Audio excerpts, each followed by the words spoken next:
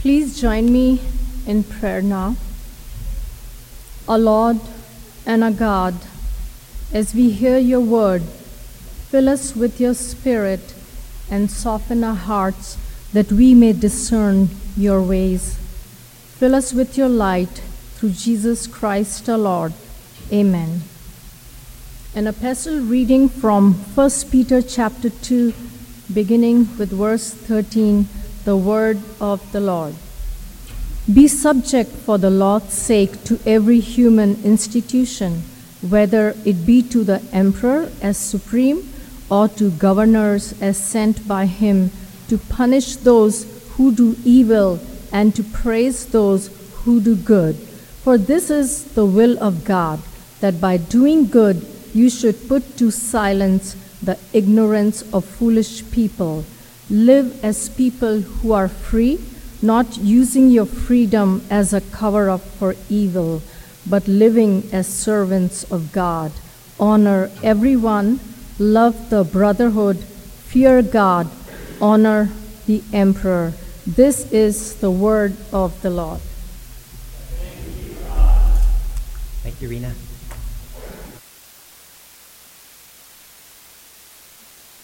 Just don't talk about God or politics. It's the universal wisdom of the ages throughout human history is that at Thanksgiving, Christmas, and Easter family gatherings, there are two topics that must never, ever, ever be brought up under any circumstances. That being religion and politics.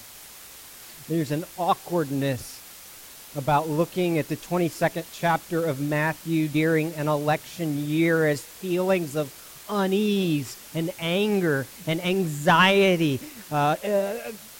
fill up the hearts of people at every point in the ideological spectrum.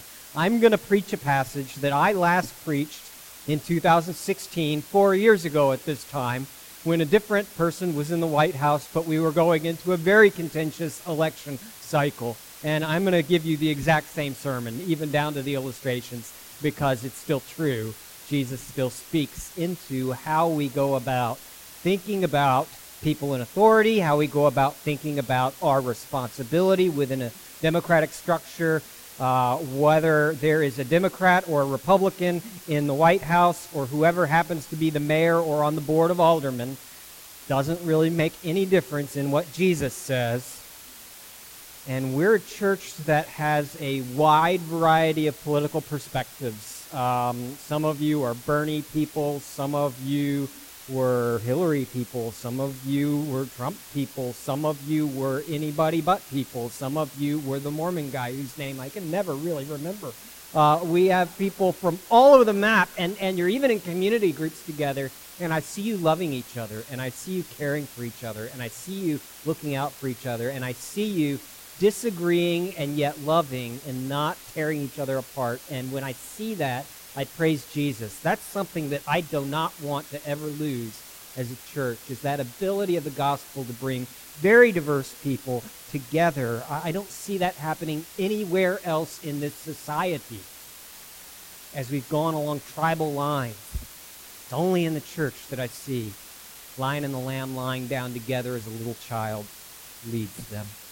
What does Jesus counsel us when we think about God and politics? We're going to read Matthew chapter 22, beginning in verse 15, as we submit our minds and our hearts and our attitudes to our Savior who loves us and is the true King. Then the Pharisees went out and laid plans to trap him, that is, to trap Jesus in his words. They sent their disciples to him along with the Herodians. Teacher, they said, we know you are a man of integrity and that you teach the way of God in accordance with the truth. That's called buttering up. You aren't swayed by men because you pay no attention to who they are. Tell us then, what is your opinion? Is it right to pay taxes to Caesar or not? But Jesus, knowing their evil intent, said, you hypocrites, why are you trying to trap me? Show me the coin used for paying the tax. They brought him a denarius, and he asked them, "Whose portrait is this, and whose inscription?" "Caesar's," they replied. Then he said to them, "Give to Caesar what is Caesar's, and give to God what is God's." And when they heard this, they were amazed. So they left him and went away. Jesus tells us two things here. Two things to do. First, render unto Caesar what is Caesar's. Caesar was the emperor. It's used here not just to refer to the person of the emperor, but it's used to describe the whole civic structure within which the emperor is enthroned. Everything from emperor to alderwoman to dog catcher to imperial senate member. So what does this mean? Jesus is saying, I want you to render to Caesar what is Caesar's. What's that look like? It looks like a number of things. First, it looks like giving up control. Literally, he's saying, return to Caesar what is already his. Give it back to him. You don't need to control this. You don't have to be in charge. As followers of Jesus, you do not need to be the top of the totem pole. You could be the bottom of the totem pole, influencing not from the top down the way people think of in a politicized culture influence happens, but he's saying, as my followers, I want you free to be at the bottom, influencing from below by being a servant, by being a slave, by loving people, by sacrificing yourself. You know,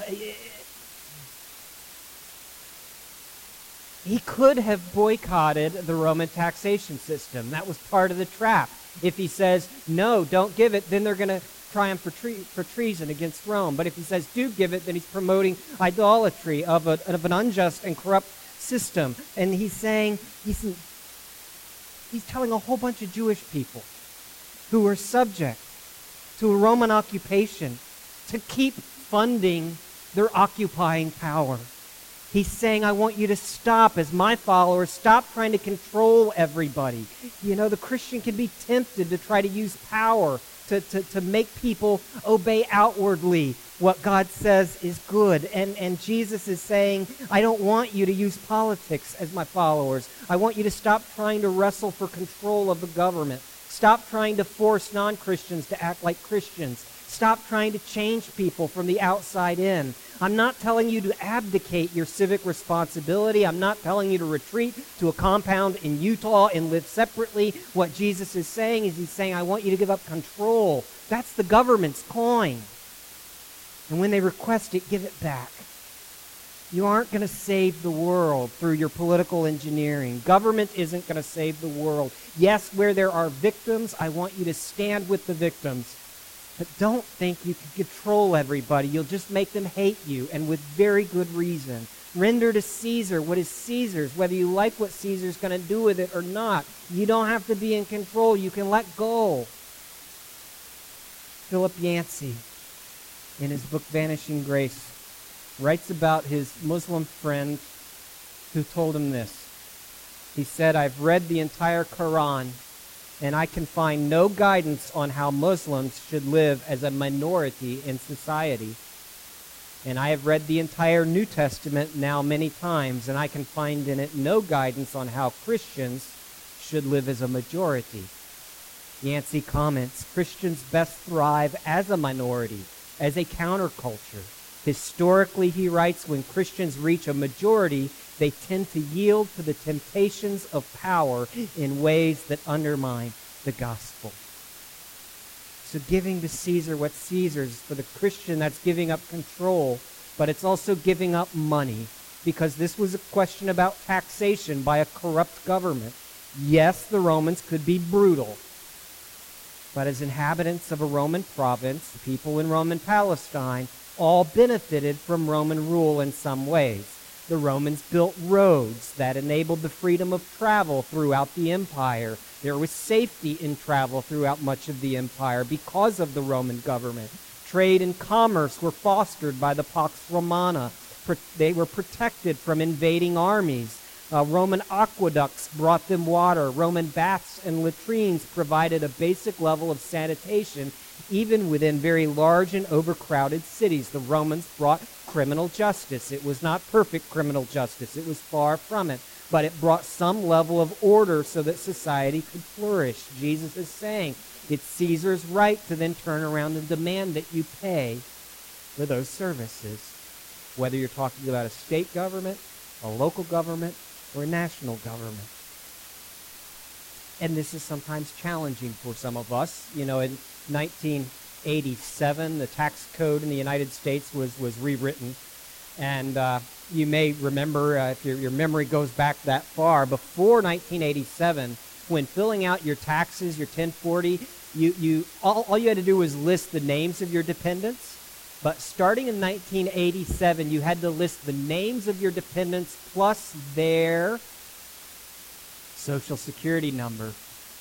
And in 1987, 7 million American children disappeared.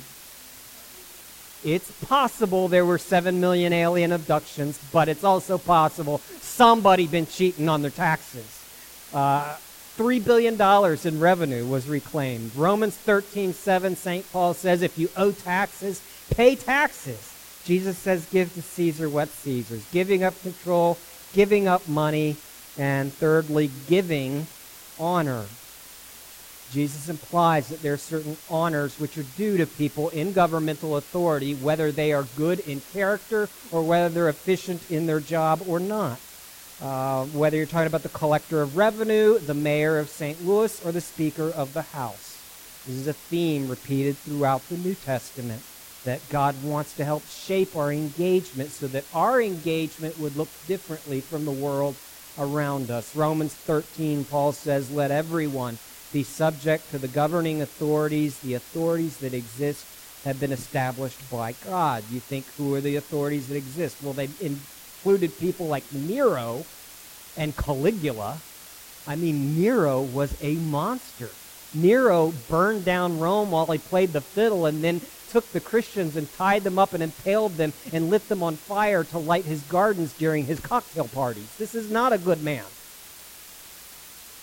But he says, nevertheless, the authority that Nero exercises is the authority derived from the authority of Christ, the authority of God, and therefore his office is to be respected. I preached this last time Barack Obama was president. Now there's a different president, but the fact of the matter is it has not changed. God is not saying, I want you to like somebody. He is not saying, I want you to vote for somebody. He is not weighing in on articles of impeachment that came after I scheduled this sermon. It's not my fault.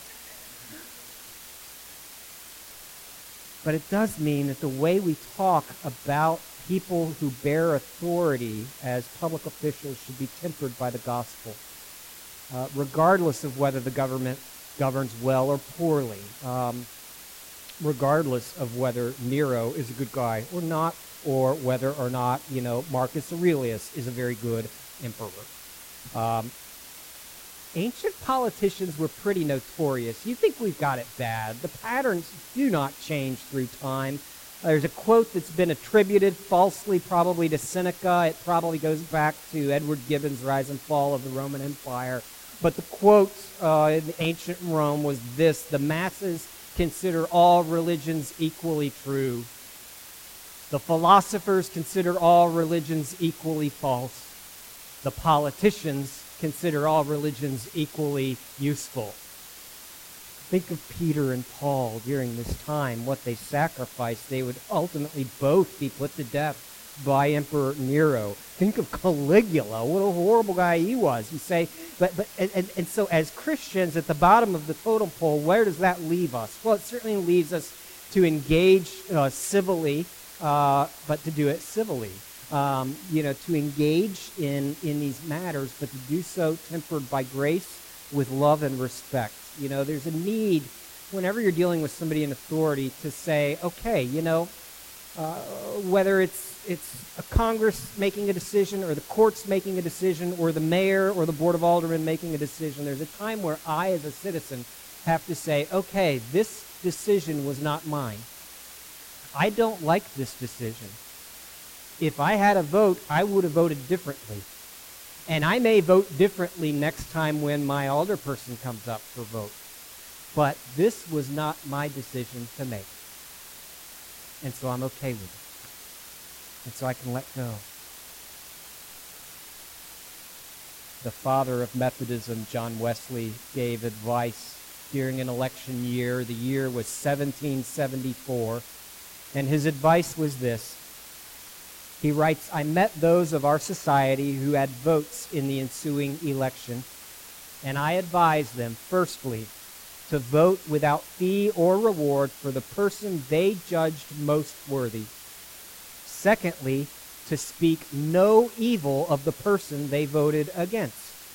And thirdly, to take care that their spirits were not sharpened against those that voted on the other side." Jesus says, I want you to render to Caesar what is Caesar's. And yet, at the same point, Jesus does limit this obligation to those things which rightly belong to the authority of civil government. He's not saying sell your soul if the government says to do so. He's not saying if the Nazis show up at your door and say, "Where are the Jewish people?" Tell them they're up in the attic, here's the key. That's not what he's saying. You know, there are times in the Bible where government goes beyond its authority, or any authority, even family authority, whatever, goes beyond, and where disobedience is actually then sanctioned. I think, for example, of Rahab, the prostitute, who was blessed and praised by God precisely because she was treasonous to a corrupt government and sided instead with God over against them. I think of the Hebrew midwives in the book of Exodus who were recorded when Pharaoh told them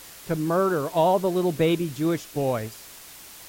They said no. Well, actually, they didn't say no. They said sure, and they smiled, their happiest smile, and then they didn't do it, and then they lied about it, and they're blessed and praised because they lied about it and because they didn't do it, because God's laws are higher, and the government doesn't have authority to call upon you to kill people.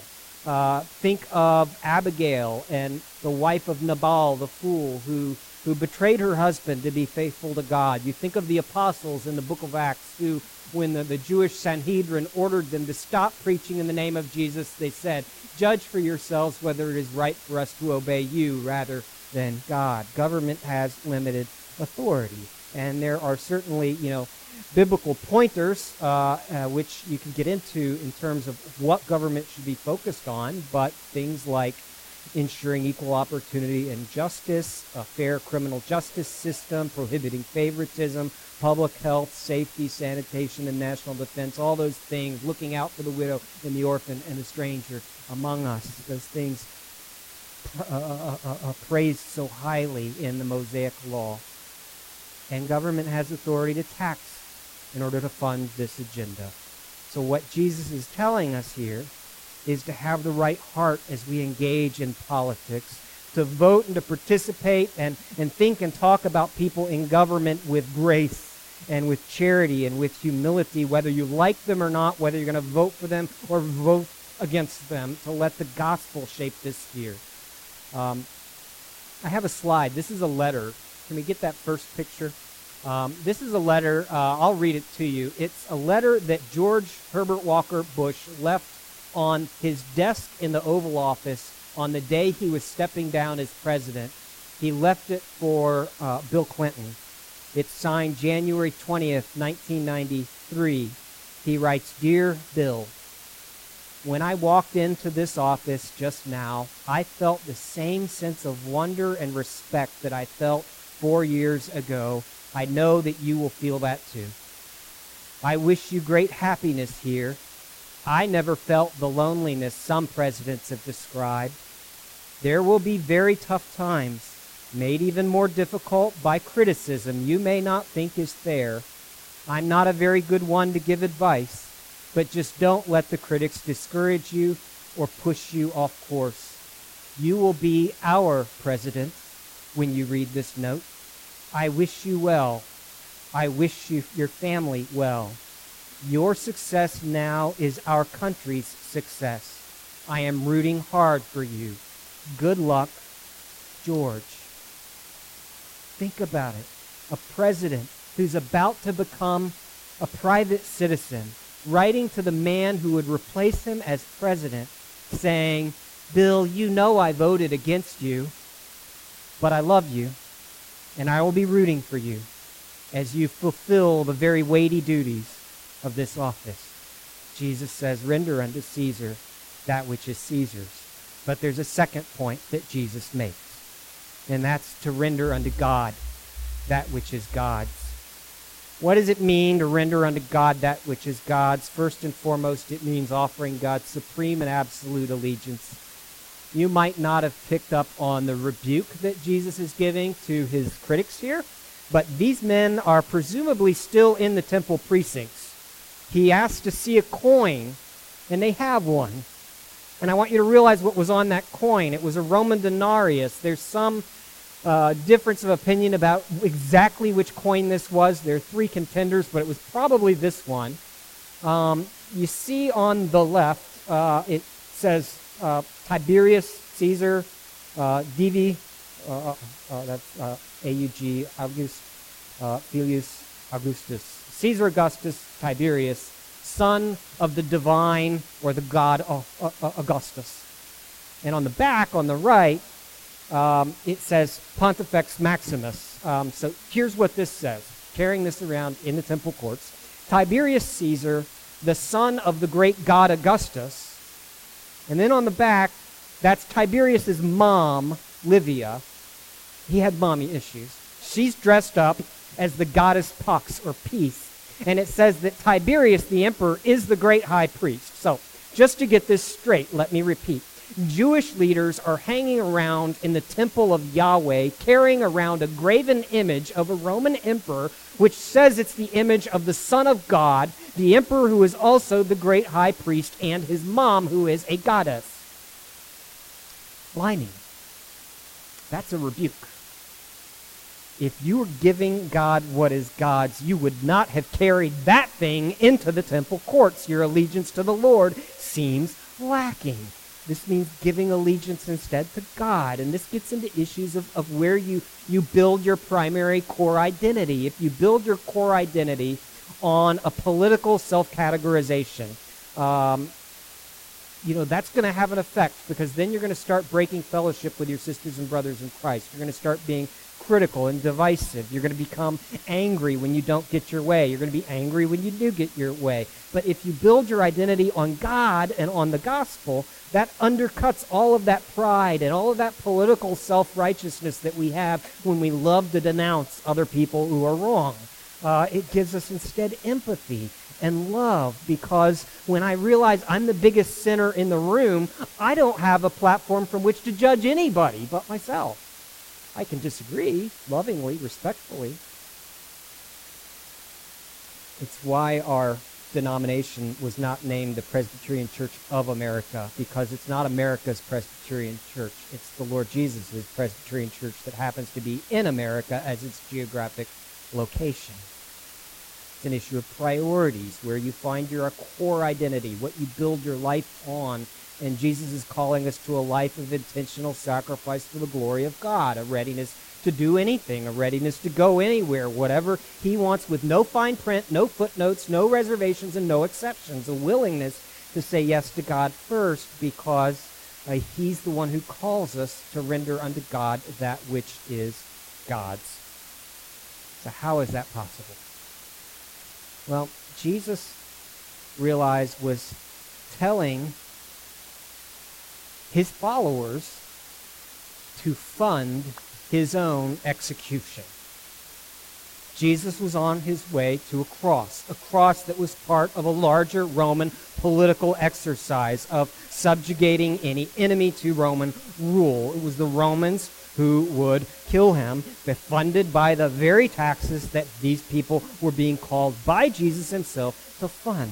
He's saying, I want you to fund my execution. And when that kind of grace sinks in, we become the least offended people on the planet, because you have no self-righteousness from which to be offended. Tim Keller was asked, I remember it was an event here in St. Louis years ago, he was asked what difference the gospel makes in politics. And he talked about how in his church, not all that different from this church, there are Republicans, there are Democrats, probably roughly equal number, hard to say without a poll, and we're not going to do that. But he said the thing that he noticed most is not when people became Christians, encountered the gospel, it's not that the Republicans became Democrats or the Democrats became Republicans, but that the Democrats and the Republicans alike became more willing to reach across the aisle to focus on the common good. They weren't looking to lob rhetorical bombshells at enemies to make their enemies look bad. They weren't trying any longer to prove a point. When you're a justified sinner, you don't need to make a statement or prove a point about anyone in order to be someone. Jesus already did all that for you. You're already validated. So you can instead work on bringing people together, finding common cause, compromising, and making partial, imperfect steps toward a more just social order instead of being strident and demanding that everything happen, knowing that it means that nothing will change. It takes yourself out of the equation and enables you to instead humbly and honestly act in love, trying to build consensus. See, the gospel frees us up to see and own our own shortcomings and to see the goodness in our opponents. You know, can you name, I'll just ask you, Democrats, those of you who are more socially and politically progressive, can you name 5 positive things about your conservative sisters and brothers? And those of you on the right, I'm going to ask the same question to you. Can you name 5 positive things about your more liberal sisters and brothers in Jesus? It shouldn't be hard if you're focused on loving your enemy. That means your opponent. Then you should be noticing what's right in them. They're still made in God's image, even if the image is shattered. They still have common grace, even if you disagree with them on every single policy point. They still have values that are biblical values because they're still flowing from the image of God, and they're still wrong about a whole lot of stuff too, because we all are. But you should be able to say of your conservative brothers, you know, and of your liberal brothers politically that they're valuable things. You should be able to say, you know, conservatives really value the nuclear family, just like Jesus. You know, progressives really value the poor, just like Jesus. Conservatives really value the unborn, just like Jesus. Liberals really value racial justice, just like Jesus. Conservatives really value the rule of law, just like Jesus. Liberals really value the immigrant and the migrant, just like Jesus. Conservatives really value hard work, just like Jesus. Liberals really value including people who are different, just like Jesus. Conservatives really value personal responsibility, just like Jesus. Progressives really value biblical solidarity and our mutual responsibility for one another, just like Jesus. Conservatives understand that government is not the Savior, just like Jesus. It shouldn't be hard, friends. Even if you think that your opponent's policy proposals will actually undermine the values that they actually hold dear. This is a biblical vision. It's a subversive vision, a vision for civic engagement that fights not over the crown but fights over the towel. Scott Sauls says it this way. He talks about moving away from the moral majority thinking and instead embracing our Christian identity as a standout, life-giving minority devoted to the common good. He writes we should embrace all the virtues of leftward politics and all the virtues of rightward politics and dismiss the vices of them both. The gospel calls us to a greater thoughtfulness than partisanship provides. And this means thinking of ourselves as beneath our opponents, beneath our neighbors, as their servants, as their staff. Republicans, do you understand that God has appointed you to be a staff person to your Democratic brother or sister in Jesus, not as their Lord? Democrats, do you understand that the Lord Jesus has called you to be a servant washing the feet of your Republican sister or brother in Jesus? Will you allow this to flavor your social media presence? Will you allow this to flavor how you talk, how you disagree, how you argue even? To allow the gospel, as Jesus is beneath you, washing your feet so that you can go and do likewise, being the church, the family of Jesus, the life-giving minority within a culture that desperately needs the gospel. See, Jesus did this for you. He's the one who got down and washed your feet. Go back to that coin, and you have the image in your head, the one with the Son of God on one side and the great high priest on the other. Jesus endured Caesar's hypocrisy and his violence.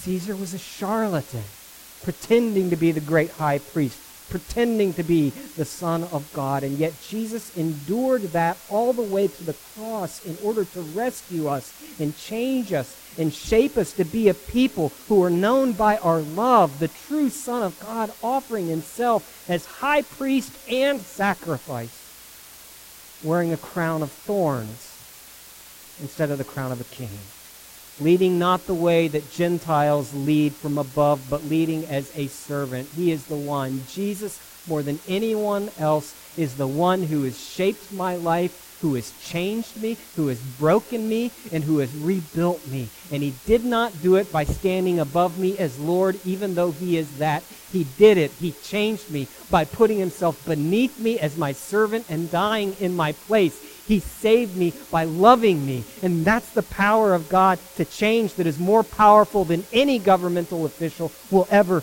be able to accomplish. Matthew 28, Jesus said, all authority in heaven and on earth, from divine judge to emperor to your local dog catcher, is derived and dependent upon the authority of Jesus Christ. In 2009, there was an article in the Washington Post about a woman named Emma Daniel Gray. We've got a photo of her. Can we get that last photo? It's her on the left with one of her favorite presidents, Jimmy Carter, on the right. The article writes this: each night for 24 years, Emma Daniel Gray would diligently clean the White House. When she came to the president's chair in the Oval Office, every night she would pause, cleaning materials in her hand, and say a quick prayer to Jesus. The prayers asked for blessings, for wisdom, for safety, for each of the 6 presidents that she served. Mrs. Gray took great pride in her work, traveling each day by bus from her Northwest D.C. home to the residence of one of the most powerful men on the planet. She worked nights. She worked the executive offices. Her official title was charwoman from the time she started with the government in 1943 under FDR until her retirement in 1979. In 1955, she was transferred to the White House under President Eisenhower because of her work habits. But it wasn't just her work, it was also her character. That nightly pause for prayer was in keeping with the habits of a lifetime. A member of Holy Trinity Worship Center International in Washington, D.C., she, quote, loved President Carter because she felt he prayed a lot, her daughter said, and she treasured a photograph of her shaking hands with him as well as an autographed picture of her with Rosalind. Her daughter said this: she was a lady. She was a Christian lady. Her pastor said he agreed. Quote, she saw life through the eyes of promise. In the way I'd put it, he added, you can always look around and find reasons to be unhappy, but you couldn't be around her and not know that she believed in Jesus. She always believed. And there was a higher power to grab onto, a God that would lift you above any circumstance, and she was always able to do that. Emma Daniel was born April 16, 1914 in Edgefield, South Carolina. She was raised by her grandfather, who had been a slave. She said this: my grandpa was sold 3 times. He paid his boss's son 20 cents to teach him how to read. And when he could read, he loved the 10 Commandments so much that people in town began calling him Uncle 10. When Mrs. Gray would visit her hometown, residents would usually ask, aren't you Uncle 10's granddaughter? She learned early on that you set the tone for your environment. It was said of her this: that's why church was so important to her. She understood it to be that kind of institution that was conducive to what you needed spiritually, emotionally, and even financially. she preached her own eulogy by the life that she lived. In August of 1955, when 14-year-old Emmett Till was murdered by two white men, Emma Daniel Gray put her hand on the back of President Eisenhower's chair and she prayed to her Lord Jesus. When Rosa Parks refused to leave her chair on a bus, Emma Daniel Gray put her hand on the chair of the President of the United States and she prayed to her Lord Jesus. When the Cuban Revolution came in 1959, her hand was on the chair of the President praying. In 1961, while the Berlin Wall was being built, her hand was praying for her president.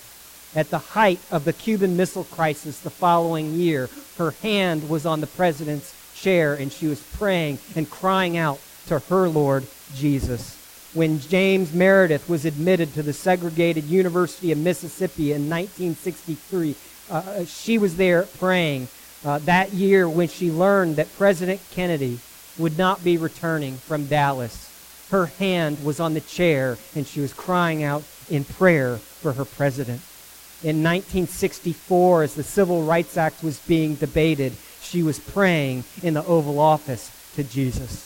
Throughout the turbulent years of war in Vietnam, she was praying. In 1968, at the assassination of the Reverend Dr. Martin Luther King Jr., she was praying for the President of the United States. In 1972, when terrorist attacks rocked the Munich Olympics, she was praying for the President of her country. During the Watergate scandal, she was praying for her president to her Lord Jesus. During the Iran hostage crisis in 1979, her hand was on the throne and she was praying to her Lord Jesus. Her hand was continually on the throne. Hers was the voice of intercession, calling on her God to come in the name of Jesus. For Republican or for Democrat, for conservative or for liberal, Emma Daniel Gray knew she had a Savior. She had a Savior named Jesus. She talked to her Savior Jesus. Invisible and unnoticed, Emma Daniel Gray changed the world. Let's pray. Our Father and our God, we cry to you in that powerful name of Jesus. We cry out to you, Lord, that you would hear our prayers for all those in authority,